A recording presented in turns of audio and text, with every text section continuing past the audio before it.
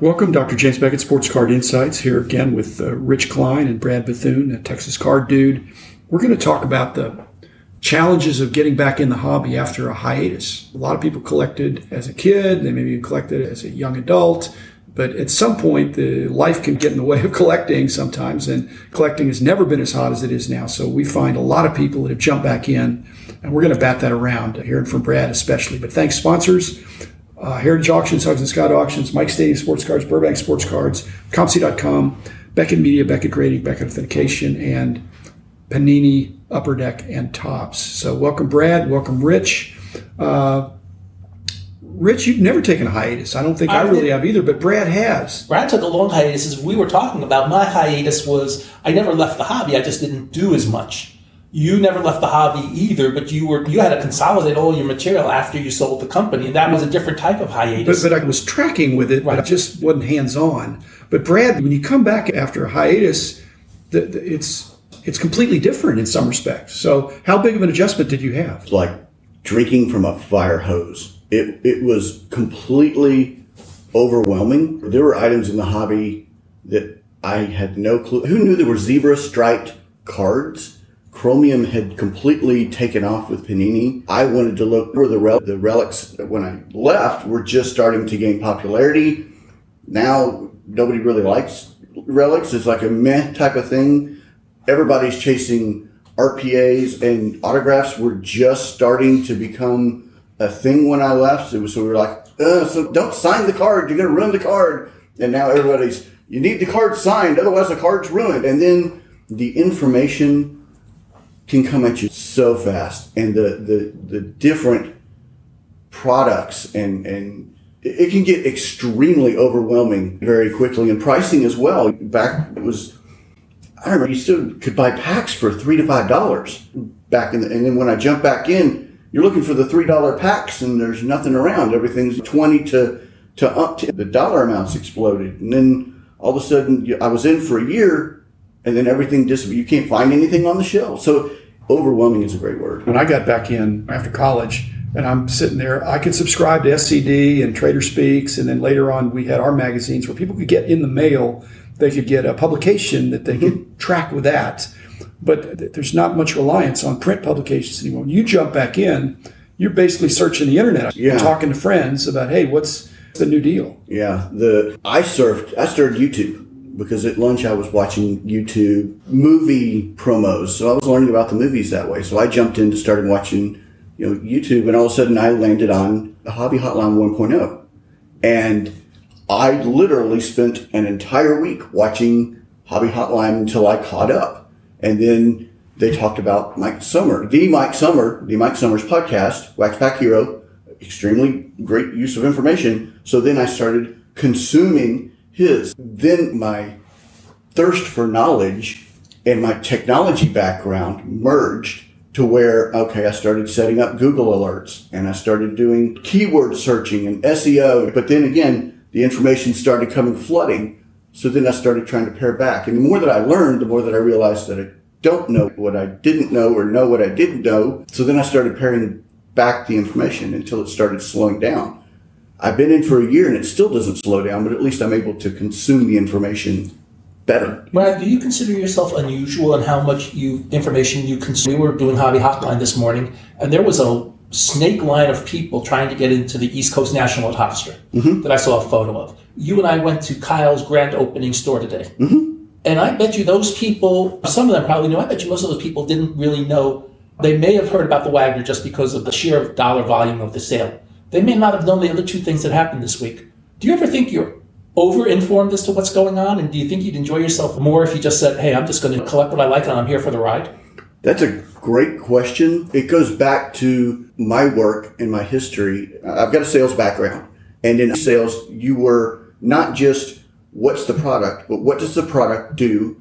Where's the product from? And what effect does the product have on the next situation? And it was not just A, but A, B, C, D, E, F, G, and H you needed to know whenever you were sitting across from a prospect or from a customer, or even in a luncheon, to be able to explain everything.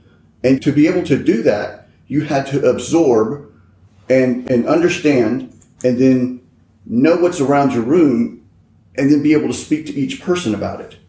And that's what I've taken to the hobby or to the business. And those of you who don't know, cards are my full-time business now. So I treat it the same way.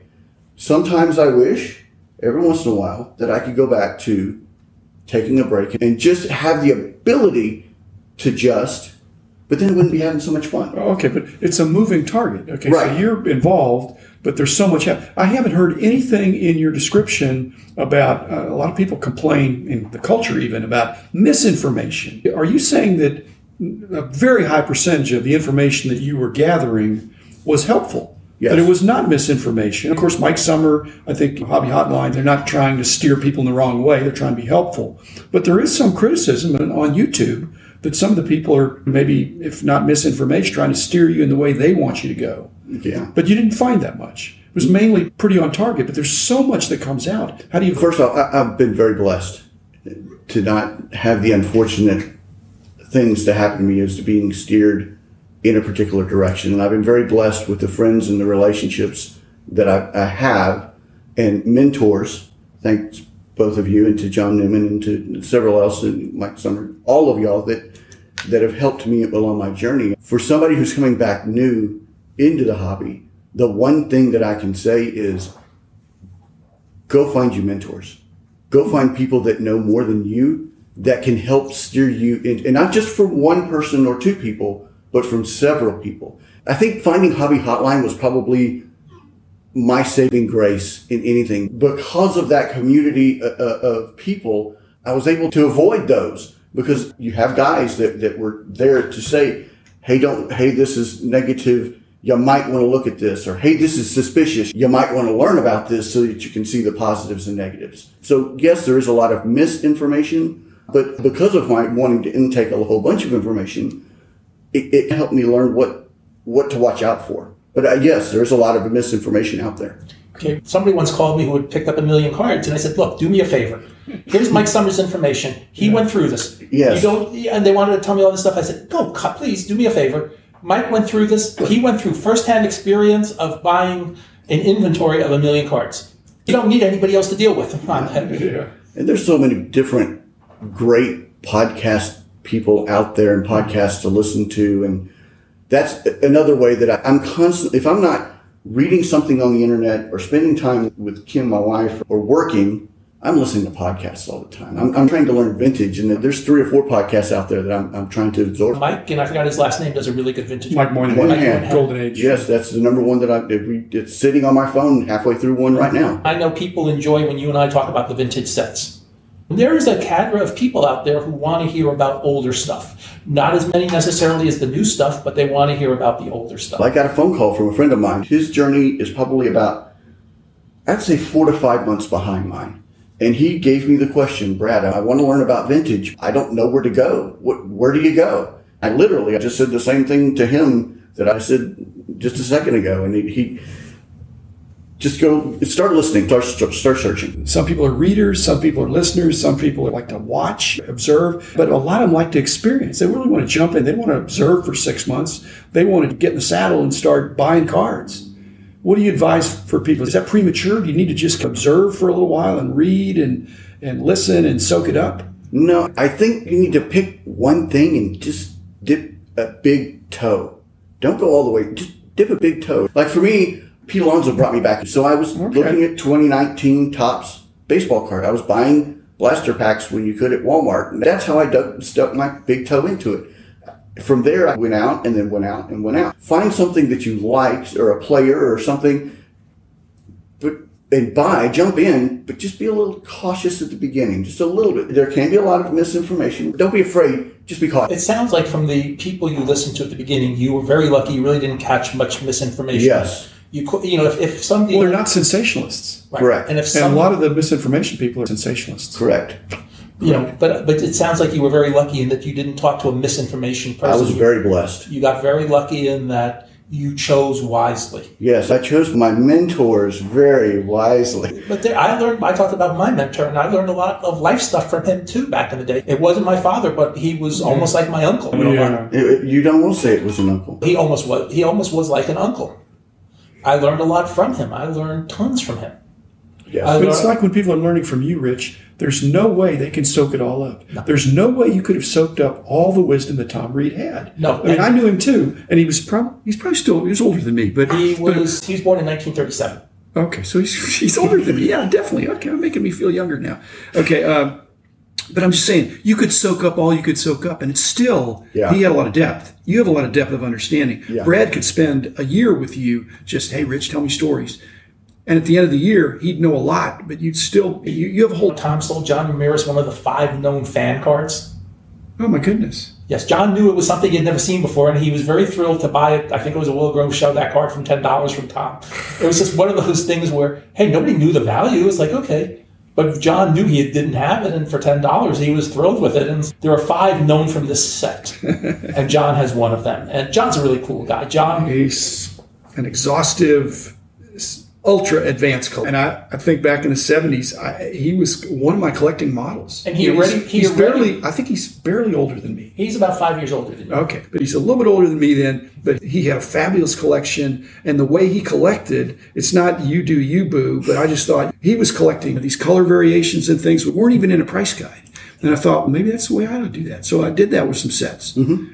And it was fun because it's a huge challenge, but he's stayed the course. He's got a fabulous collection. And here's the other thing, by doing that, it prepared you well for running price guides. Exactly. So in a way, like my brother would tell me, you should have just focused on the most expensive cards and just dealt with those, but I wouldn't have probably had the career I had if I And had. it probably wasn't your personality. I don't think it was my personality either. My personality was to go wide and learn. In our days, the way to become a dealer was to buy as much as you can, then figure it out. And my philosophy exactly. And in the fork in the road, just to finish this off, when John Ramirez, back in the 70s, when I'm tracking with him and he's in his career and I'm starting my career back when I was a professor and he was a chemist or something. Yeah, he's Okay, and he was a great guy, but Yes. he got bid up pretty high in some auctions where people knew that it was like the last card he needed. And he paid pretty high prices of that time. Now it looks real cheap. Mm-hmm. But he had the guts to step out there and say, this collection is important to me. This is a rare card.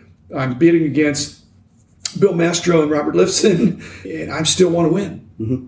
And now he's got this fabulous collection.